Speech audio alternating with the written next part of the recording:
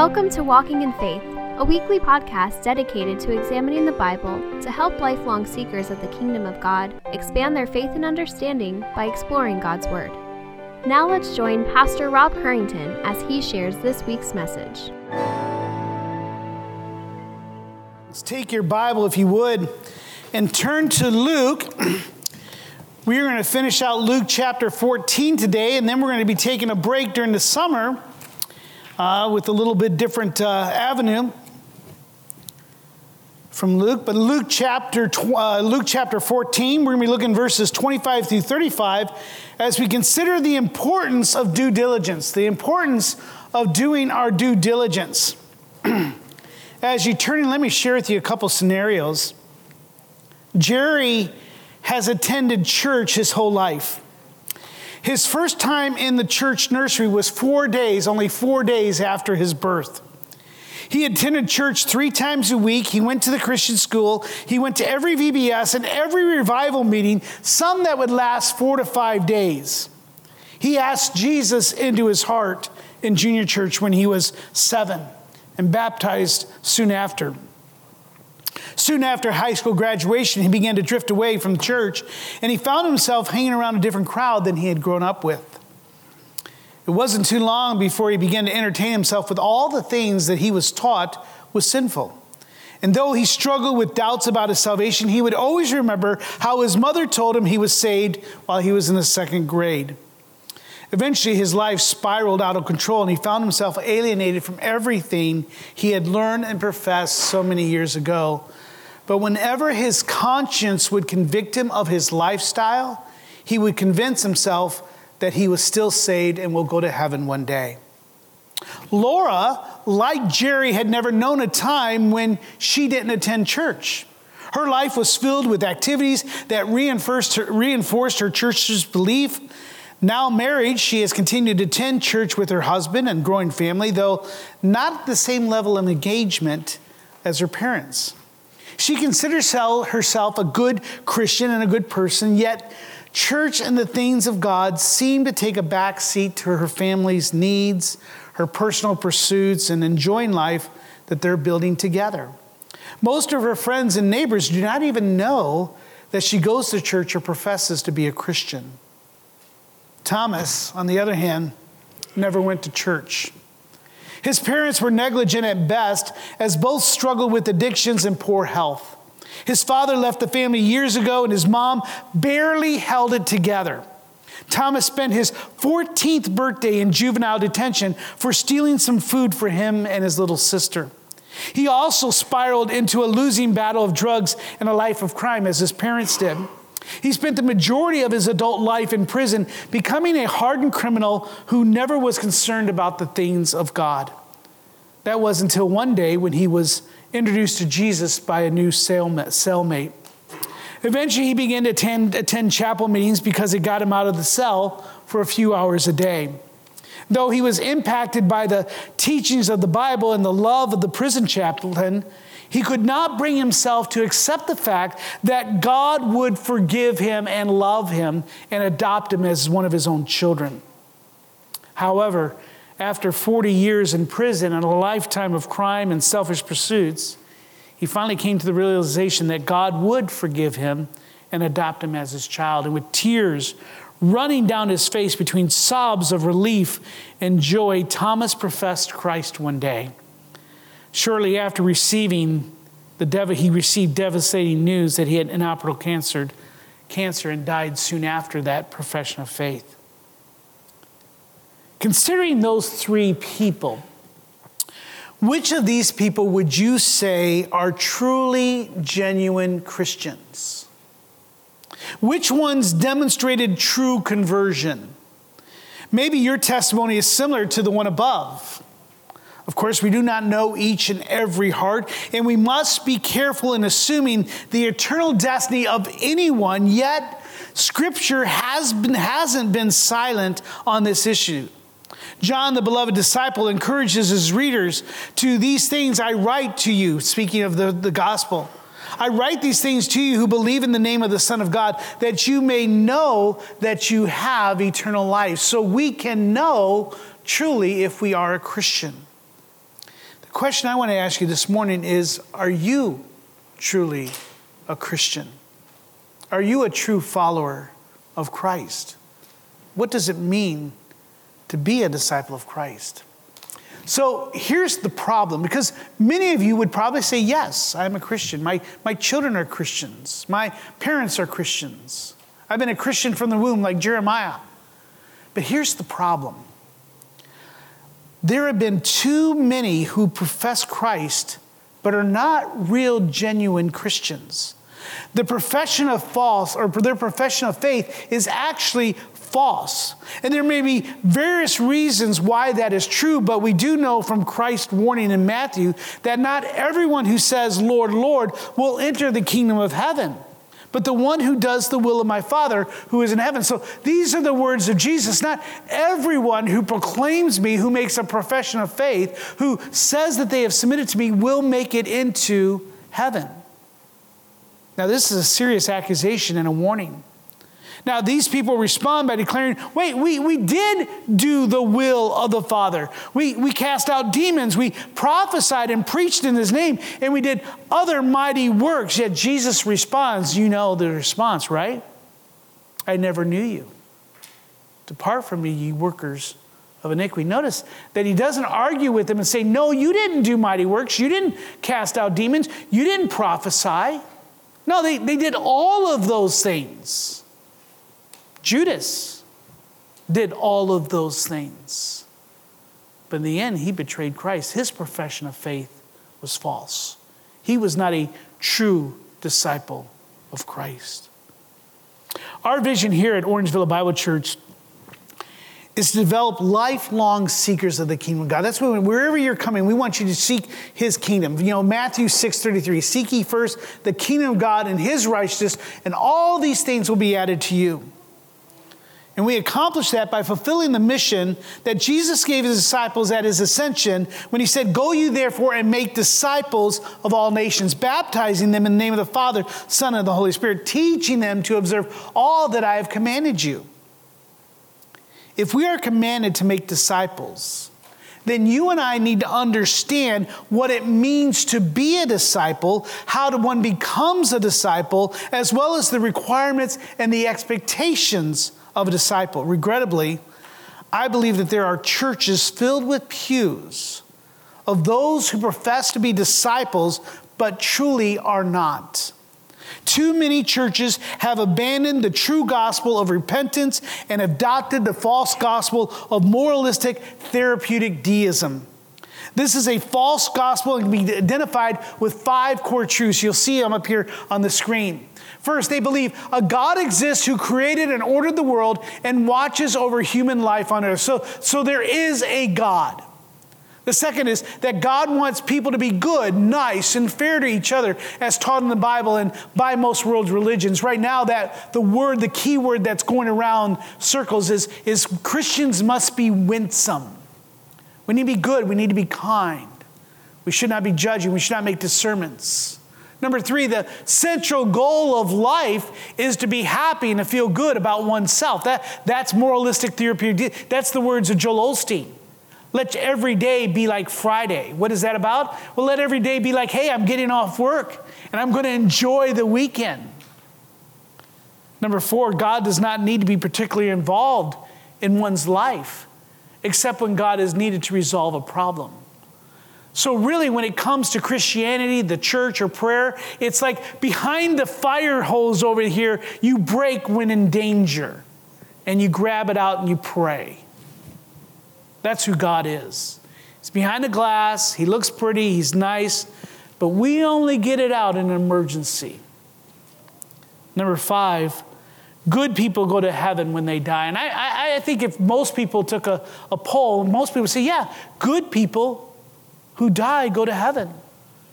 But I have to share with you that that's not biblical. That's not true. That is a false gospel. That is the major teaching of most churches today. We have confused, now get this, we have confused fruitfulness for faithfulness. Let me say it again. We have confused fruitfulness for faithfulness, meaning that just because there are churches with thousands of people, and today there are churches that have 5, 6, 7, 8, 10,000 people, multiple services, multi-site, we believe that those are fruitful churches.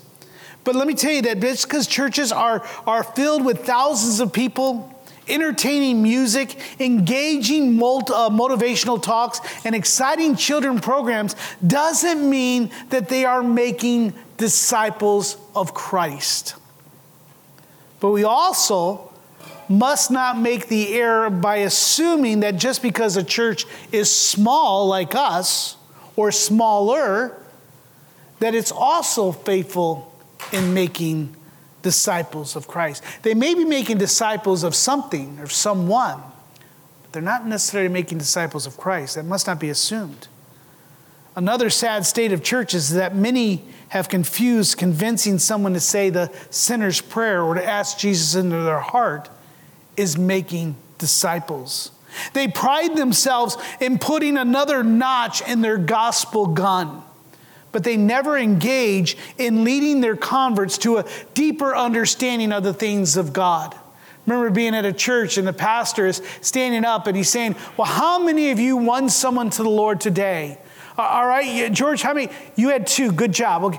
Anybody else? Oh, you led 3 people? Wow, you led 7 people to, and they just going down the list. And at the end, they had 100 and some people in that church that were led to Christ. They said the sinner's prayer. They made a decision for Christ. And so then they walk off and they think that they saved those people. Those people are going now to go to heaven. But as I look around, my question is, of those people, how many of them are in church today? How many of them came to church with? How many of them are you making disciples? See, we've confused evangelism with just getting someone to say a prayer, to repeat after me these words, to ask Jesus into your heart. But that's not what discipleship is. Pastor J.D. Greer, in his book, Stop Asking Jesus into Your Heart, laments that because of some childhood prayer, there are tens of thousands of people are absolutely certain of a salvation that they do not possess. And so I know I'm going to get to you this morning, but I want to share you, I'm sharing this out of love. Because my desire is that when we do go to heaven, whether it's because of death or Jesus comes again, that if we're standing together as a group, that I can look and say, yes, those people are truly disciples of Christ. I want no one to meet Christ and think that they are saved when they're not. I want you to know this morning how you can know if you are a Christian. Jesus understood this concept pretty fully. As his popularity continues to grow, he's always surrounded by a crowd of people claiming to be disciples and worshipers of God or Yahweh. Last week we read how he warned one religious leader of the folly of sentimentality concerning the things of God. He loved the things of God without realizing the reality of the precarious standing of their false faith. As he warned them that none of those men who were invited to my banquet shall taste of my banquet. So with that, we come to Luke chapter 14. Jesus is still speaking in this vein. Look at verse 25. It is here on the monitor, but I encourage you to bring your Bibles if you can. Luke writes, now great crowds accompanied him, and Jesus turned to them and said, if anyone comes to me and does not hate his own father and mother and wife and children and brothers and sisters, yes, even his own life, he cannot be my disciple. Underline that word or circle it. He cannot be my disciple. Look at verse 27, underline this. Whoever does not bear his own cross and come after me cannot be my disciple. Father, with that, those are strong words, so help us to understand them. Father, I want to do an encouraging word, but yes, also a challenging word. Maybe a rebuke might be necessary, maybe a word of love and encouragement, of kindness, but yet we want to tackle your word and understand it fully. We thank you for your word that you've given us. I thank you for this session, this passage in Luke. And Lord, I pray that we would all look and do our due diligence of whether or not our faith, our profession of faith, is true and genuine. Lord, may we rejoice in that fact this morning. In your name we pray. Amen. Now, Luke now moves the setting from the dinner at the religious leaders where we've been for the last few weeks back to on the road as Jesus is traveling to Jerusalem in his divine appointment at the cross. And while walking along the road, Jesus noticed that the great crowds once again are following him. You know, he's being pressed all the time. Remember, it was very difficult for him to ever find any time alone. And he decides that this is a good time to begin winnowing that crowd down, to make it a little bit smaller. Luke, throughout his gospel, has pointed out the popularity of Jesus. Great crowds gathered wherever he went and mingled with his disciples who traveled with him. The crowd included all sorts of people. Just like in a church, it may include a lot of sorts of people. There was those that were hoping to be cured from a disease, an illness, or maybe demonic oppression. There was those that were curious about him and desirous to see what the fuss is all about. There were those who wanted to use his popularity for their own purposes, whether it was political, religious, cultural, so on and so forth. There are those who constantly criticized his message and were just following to find some fault with him so they could arrest him or even kill him. And then there was those who truly believed that he was the Messiah, the anointed one of the Lord, and they were committed to follow him and listen to what he taught. And Jesus here understood the difference between an appreciative but fickle crowd and committed, faithful disciples. It was the latter, the faithful disciples, that he was devoted to instructing and preparing them for a mission that would change the world and set free those who were oppressed. He would not be deterred from fulfilling the task of redeeming all of God's children. We had learned last week that not everyone who say that they love the kingdom of God actually do.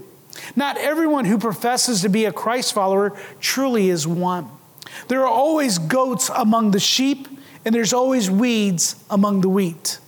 The key is how to tell the difference and how to determine whether those who falsely portray Christ are deceiving just themselves or are they truly just trying to deceive others. There's a difference. There are many of you here today that may believe that you have professed Christ but truly haven't. But then there may be some of you here that are just saying that you profess Christ but you know you haven't. And there's two types of groups. To answer this question, Jesus states that there's some requirements and expectations for those who truly decide to follow Jesus. He makes a startling statement that whoever follows him must hate his family and his own life. Now, this is a shocking condition that makes one pause and think, what in the world is Jesus saying here? I mean, one of the marks of a true religious or a true follower of Christ is to love one another just as we love each other. We're to be kind. We're to be not anger. We're to be forgiving. So how can we hate someone else? One of the marks of rebellion against the Creator is hate. Jesus warns that in the last days that the love of many will grow cold, while Paul warns that in the last days people will be lovers of their self, lovers of money, proud, arrogant, abusive, disobedient to their parents, ungrateful, unholy, heartless, so on and so forth. Claiming or having the appearance of godliness but denying its power. What is going on here? What is Jesus saying? The mark of a true believer is to love our neighbor. So what does Jesus mean when he warns that if we do not hate our family, we cannot be his disciples? What Jesus is doing here is using hyperbole to grab his listeners' attention. He's not dictating that his disciples are to hate or detest their family, but that the cost of following him will take priority over their family. It will take precedence over their family, prominence over their family. Of all of their energy and focus is to be on the things of Christ, not on the things of this world. This commitment also includes our own lives. It includes our happiness, our dreams, our aspirations, and our desires. In this warning, we read that Jesus requires a personal response and demands the complete devotion of his disciples. The personal response is that of an acknowledgement that Jesus is the Christ, the anointed one of God, and complete devotion is set forth in those three commands: to hate his life, or to deny himself, to bear his cross, and to come and follow him. Every disciple must deny himself. To deny means to disown, to repudiate, to renounce, and disregard. Darrell Block remarks that the essence of discipleship is humility before God that expresses itself as self-denial. To confess Christ is to acknowledge his authority and true identity as the Lord and King of all things. To deny ourselves is to repudiate our rights and privileges. One pastor remarks that as Christians, we will not set our desires and our will against the right Christ has to our lives. Scripture informs us that we were once slaves to sin and our passions, but now we're slaves to Christ and his righteousness. Take your Bibles, if you would, and turn to Philippians 3. In this passage, the Apostle Paul exemplifies one who has denied himself as he writes of his heritage. Philippians in the New Testament, near the end of the Bible. Philippians chapter 3. Look with me in verse 3. Paul writes, "For we are the circumcision," speaking of Jews, we are Jews, "who worship by the Spirit of God and the glory of Christ, and we put no confidence in the flesh. Though I myself have reason for confidence in the flesh. If anyone thinks he has reason for confidence in the flesh in who he is, I have more. I've been circumcised on the 8th day of the people of Israel, of the tribe of Benjamin. I'm a Hebrew of the Hebrews. As to the law, I'm a Pharisee. As to the zeal, I'm a persecutor of the church. As to righteousness under the law, I'm blameless." But look at what he says. "But whatever gain I had, I counted as loss for the sake of Christ. Indeed, I count everything as loss because of the surpassing worth of knowing Christ my Lord." You may want to underline that phrase. Great phrase. "For his sake I have suffered the loss of all things, and I count them as rubbish in order that I may gain Christ." Every disciple must take up his cross daily. To bear one's own cross means to be ready to encounter any extremity or voluntary suffering. The cross was an instrument of extreme punishment reserved for the worst of criminals. It involved a long death, a long and cruel death. To carry a cross was a one-way journey. In another passage on this topic, Jesus qualifies his command by noting that this must be done daily, every day. Let me share with you, to be a disciple of Christ means that there are no days off. There are no breaks. There is no compromise with the world or your own sinful desires that still remain in us. We are to be ever diligent. We are to give no occasion for the flesh to enjoy its sinful pursuits. Taking up the cross and following Jesus paints a word picture of a man who's condemned and forced to carry his own cross to his execution. In essence, Jesus tells his disciples to pick up an instrument of torture.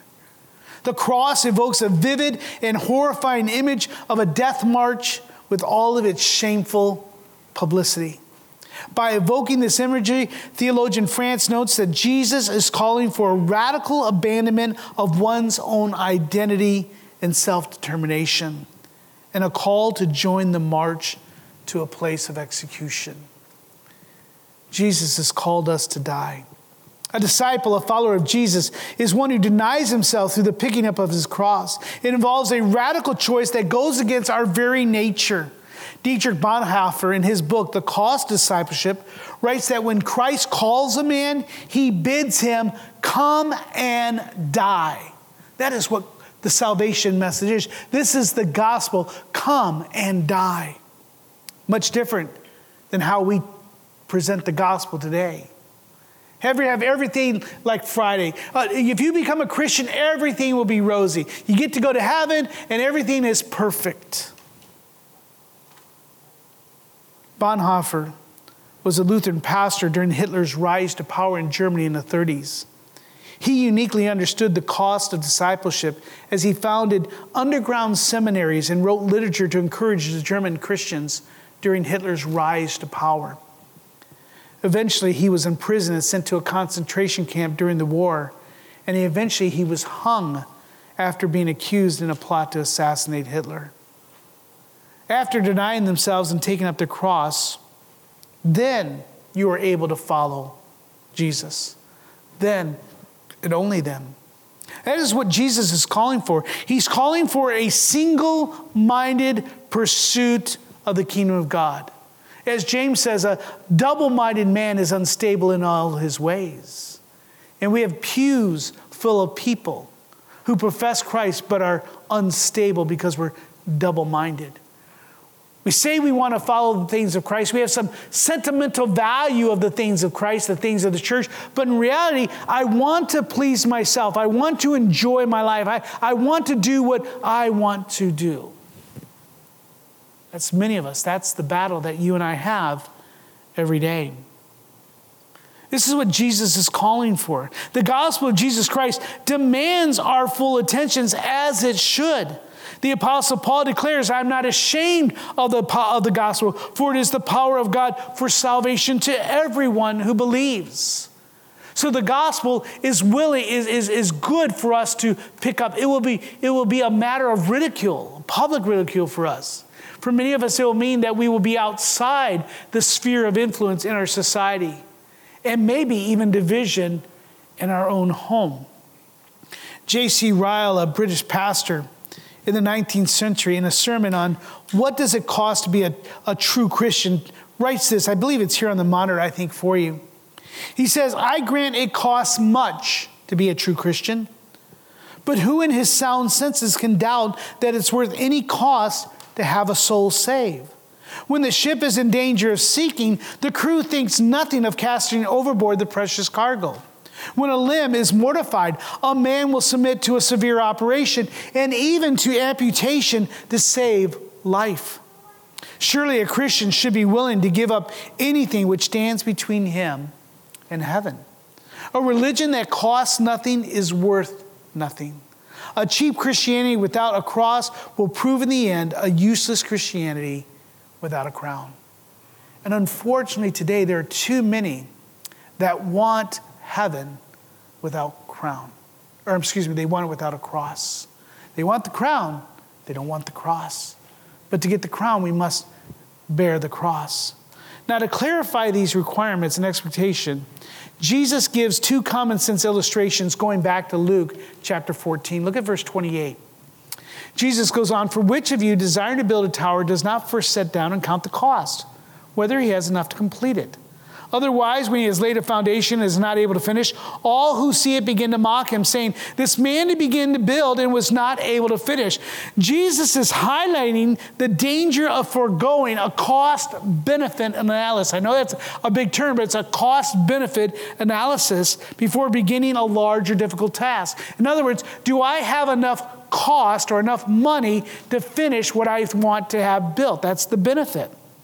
The first illustration of someone building something but running out of money or labor to complete the project. That's what we're seeing here. The incomplete structure would serve as a testimony to the foolishness and lead others to mock him. I'll give you a couple illustrations here on the screen. Here is a temple or a church that was started in 1882. And I don't know if you can see it as well there, but you can see that there's still scaffolding up there. The man died very shortly after beginning the project. And to this date, it is still not finished. They're hoping that it may be finished in less than a century, they thought. But still, after 2026, in 4 years is when they figured that they will finish this building that finally started, that started in 1882. Still showing that not everything gets done on time. You can't blame that on union work there, guys, on that one. Second one is the Cincinnati subway. Ever heard of Cincinnati subway? Nor has anyone else. Started for World War II. They had to stop it. Never were able to finish it. Now it's for the homeless. The homeless have found a home in it. It's never been completed. It's been abandoned.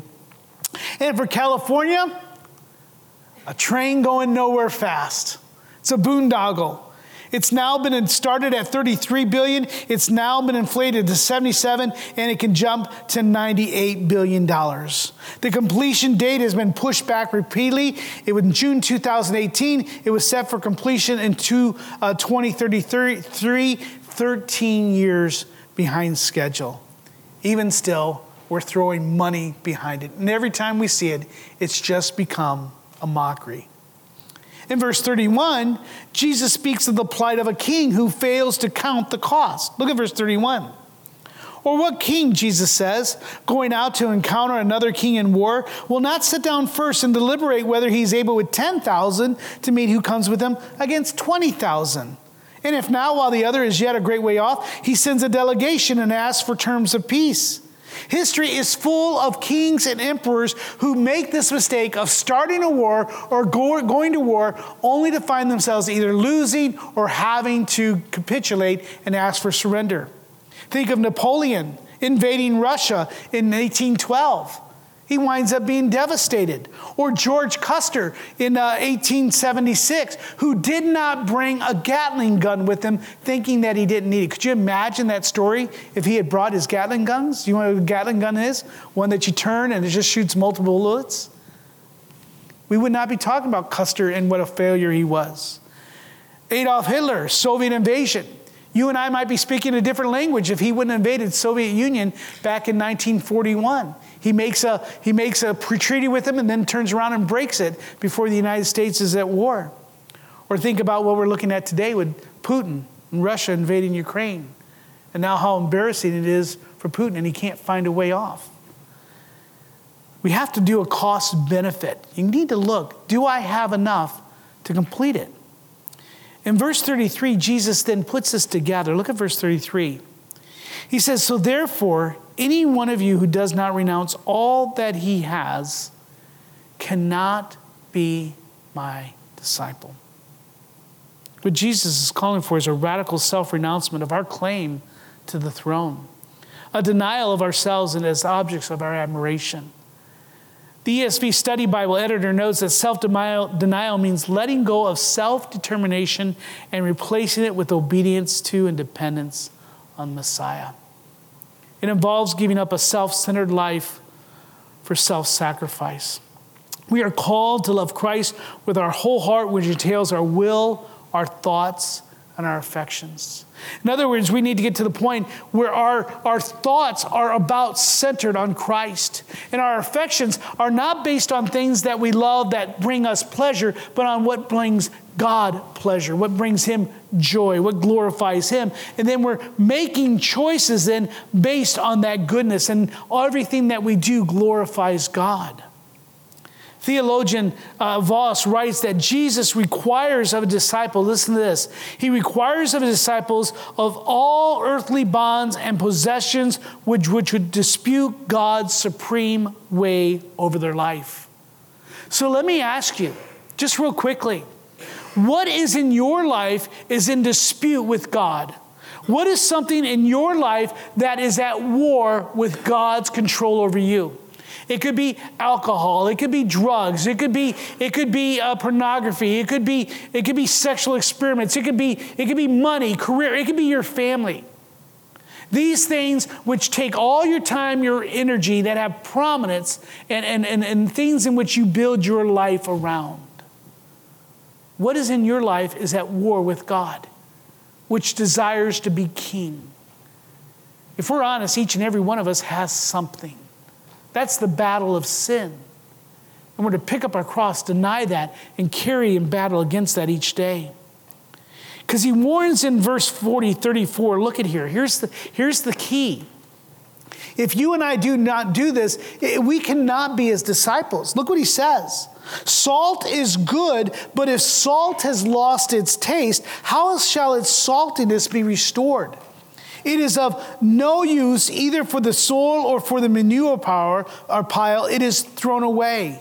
He who has ears, let him hear. You see, salt serves as a preservative and a flavor enhancer and is an important resource for us. Yet if it loses its property, it is of no use. And my worry, my concern is there may be some here or there watching me or listening to me that you are of no use to God. and you are in danger of being thrown out. But yet you're proclaiming, Lord, Lord. But you're truly not a disciple of Christ. John MacArthur notes that disciples are marked, as you see here on the monitor. They are marked with an eagerness to please Christ by abandoning everything to his lordship. This willingness to surrender to divine authority is a driving force in the heart of every true child of the kingdom. It is the inevitable expression of a new nature. Let me ask, as we hold this up here, take a picture of your phone if you need to. Is this you? Does this describe your profession of faith? Does this describe the way that you live your life with an eagerness? If this eagerness is missing, if the lives of those that profess Christ are void of this willingness, then they are useless and disqualified to enter the kingdom of God. The phrase, he who has ears to hear, let him hear, calls us to discernment, to test and examine our lives, to count the cost. Now, what Jesus is teaching is that discipleship is not just informational or relational. And that's what people live. Well, I'm a disciple because I read the Bible, I read books about the Bible, and I listen to my pastor, and I do a study group, and I have small groups and all those types of things. So all we think is as long as I'm learning something about God, then I'm a disciple. Or some would say, no, I have a relationship. So there's many people that I have a relationship with God. Me and God, we have something special worked out. And so salvation or being a disciple is having a personal relationship with God, with Christ. Love the terms. But it's more than just informational or relational. Discipleship, get this, is transformational. It transforms the person. Not just part of the person, but the whole person. Discipleship does include learning about God and all that he has revealed through his word. It does include bringing us into a new relationship. But if our lives are not transformed, then it is not true discipleship. John MacArthur, again in his book, The Gospel According to Jesus, writes that saving faith retains no privileges and no demands on God. It safeguards no cherished sins. And some of you have some cherished sins that you need to avoid, that you need to put away from yourselves. There's no treasures, no earthly possessions that are more than Christ, he writes. We cling to no secret self-indulgences that says, well, this is just for me when I need it. Instead, faith begets a heart that longs to surrender unconditionally to whatever the Lord demands. The call to follow Christ will cost you your position, your prestige, your power, and your pride. To follow Christ comes at a very high cost, one that must not be relegated to a simple children's prayer or a quick acknowledgement of the basic facts. Jesus commands that any who would come and follow him to do their due diligence, lest they find themselves starting something that they cannot finish. And unfortunately, there are many people who have started something with no end result. Due diligence in general means to carefully and thoroughly research something or someone, a business, a product, or an opportunity, for example, to make sure that what you know or what you're learning or something about that product is correct. This could be about its values or its claims about what it can offer you.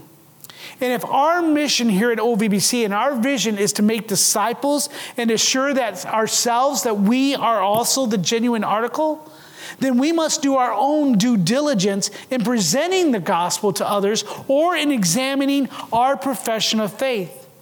Jared Wilson tweeted out just this week, the mission of the church is to make disciples. Don't settle for just well-behaved pagans. You want to know what a well-behaved pagan is? Go to many Christian schools and you find well-behaved pagans. You may find it in your own family. Now, well-behaved pagans have some worldly good, but our goal is to make them into followers of Christ. It's more than getting people to look and act and talk the right way. It's about them living out the things of Scripture. Our decision to deny ourselves and pick up our cross to follow Jesus requires us to intentionally, sacrificially, generously, and cheerfully abandon everything to follow Christ. As Jim Elliot, the missionary who was killed while sharing the gospel with an Auca tribe, he said, "He is no fool who gives what he cannot keep to gain what he cannot lose." Let me say it again. He says, "He is no fool who gives what he cannot keep to gain what he cannot lose." You and I are holding on to things that are going to be lost in the fires of heaven as he judges our works and our lives. Wood, hay, stubble. They have no earthly or heavenly good value. So what is it that we gained? If I'm to do my due diligence, if I'm due to a cost and benefit analysis, if I truly want to be a Christian, what is it that I gain by abandoning everything to follow Christ? Why is it worth it? If we're doing a cost-benefit analysis, what is the benefit of denying ourselves and carrying our cross? Well, as Paul writes, we gain the surpassing worth of knowing Jesus. That should be enough. However, we are also forgiven of our sins. We gain a new relationship with the Father who adopts us as his children. We are empowered by the Holy Spirit to fight sin and to become more like Christ. But we also receive entrance in the kingdom of God. As Peter writes in 1 Peter 1, look here on the monitor. "Blessed be the God and Father of our Lord Jesus Christ. According to his great mercy, he has caused us to be born again to a living hope through the resurrection of Jesus Christ from the dead, to an inheritance that is imperishable, undefiled, and unfading." Hopefully you already have that from when we studied 1 Peter, underlined, circled, highlighted. And that treasure is kept in heaven for you who by God's power are being guarded through faith for a salvation ready to be revealed in the last days. Is being a disciple of Christ worth it? Yes, it is. We get heaven and so much more. So to do our due diligence says that it is worth the price. It is worth the cost. Take your Bibles and turn to Hebrews 11 if you would. Scripture is filled with men and women who counted the cost, who did their due diligence, and still chose to follow Christ. Men like Abraham, Isaac, Jacob, David, Daniel, Peter, John, and Paul, and many other women that are in the Scripture. But in Hebrews chapter 11, look at verse 24, we read of Moses. He's a great example of what God is calling us to do this morning. It says, by faith, Moses, when he had grown up, refused to be called the son of Pharaoh's daughter, choosing rather to be mistreated with the people of God rather than to enjoy the fleeting pleasures of sin. He did a due diligence. This is greater than that. He considered the reproach of Christ greater than the wealth of the treasures of Egypt. There's the due diligence, the cost benefit. For he was looking to the reward. By faith he left Egypt, not being afraid of the anger of the king, for he endured as seeing him who is invisible. He picked up his cross and followed Christ, so to speak. The Westminster Confession states that man's chief end, the reason why God has created you, the purpose in your life, why you are here on earth, is to glorify God and to enjoy him forever. This is the goal of every true, genuine disciple of Christ. It is not enough to know doctrine or to do good works or to even look the part. You have to live it like it. You have to live as if you're a disciple. The proof is in the pudding. The proof of the pudding, an old idiom that says you got to taste it. It may look good. It may swirl around good, but until you taste it, then you know whether or not it's good pudding. It doesn't matter if you were saved at a very young age and baptized twice. It doesn't matter if you attended church every time the doors were open or were active in the youth group. It doesn't matter how much you give, serve, and profess Christ or to profess to love God if you haven't renounced it all. So how do we know we're a Christian? Because, man, this is tough. This is strong. You may be even struggling here today. Well, maybe, I don't know. I said a prayer when I was in 7th grade or 7 years old. All I know is I repeated the words. It's in my Bible. My mom wrote it down. I got saved on September 10th, 1972. And if any time I doubted it, I just look at that. Where I got a baptism certificate that the church gave me. Oh, they dedicated me with a baby. I have that Bible somewhere. Now you may say, I don't know now. I'm not sure.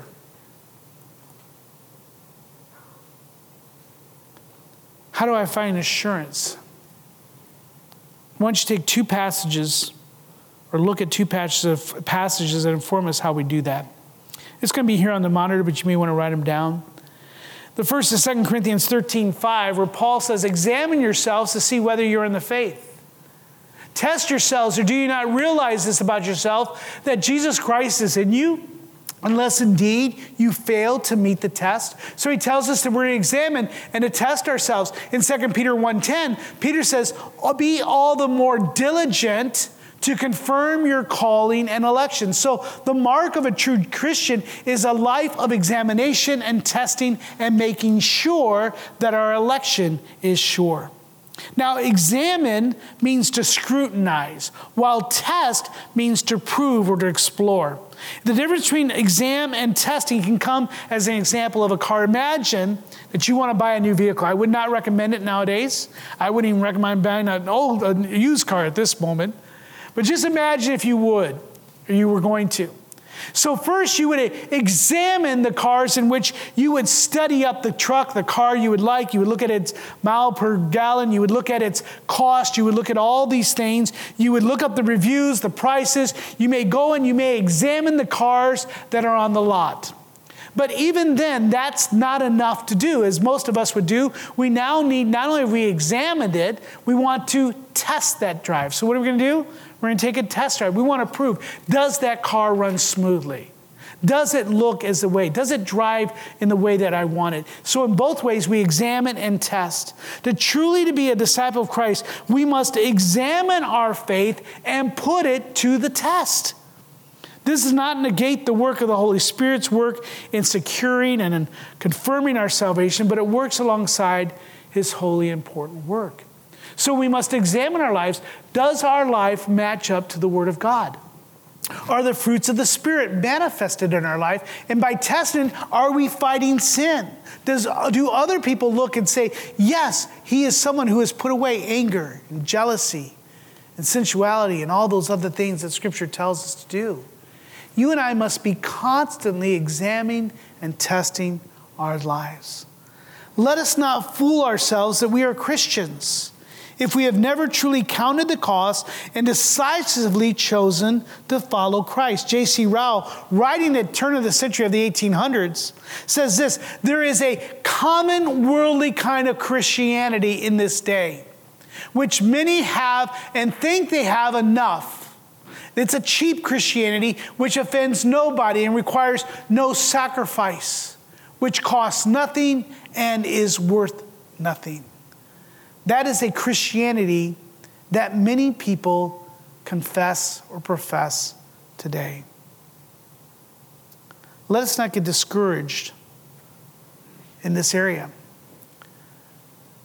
But the Bible is written so that we may know that we have eternal life, that we have done our due diligence, that we have counted the cost and seen that Jesus is the treasure without price. It's the pearl of great price. Let's not get discouraged about our struggle with sin or our slow or lack of progress in sanctification. Let us find hope and encouragement that the Holy Spirit will sanctify us in the truth. Many times as we examine and we test, we say, man, I just don't seem to be growing fast enough. Well, continue to make your election sure.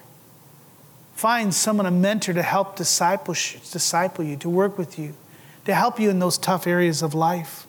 Let us be faithful in presenting the offer of salvation through the gospel message that calls sinners to repentance and to bear fruit as a mark of repentance. In other words, it's not just selling people heaven insurance or heaven or hell insurance, fire insurance. It's about telling them who God is. It's not enough to get people to repeat after you or to say a sinner's prayer. It's about showing them who Christ is and then making the decision to renounce it all. To get someone to just say, yeah, I believe in Jesus. Yeah, Jesus come to my heart. You have not done due diligence.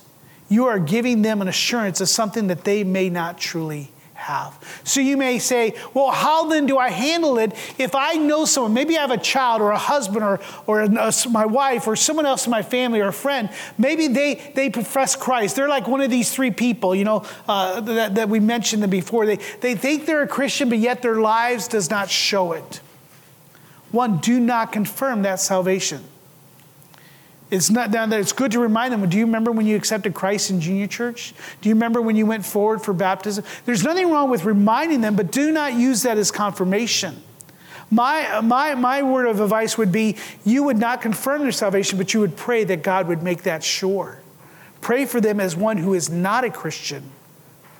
That's my prayer, is, Lord, confirm the salvation of my daughter, of my son, Lord, of my wife, of my elders, of myself.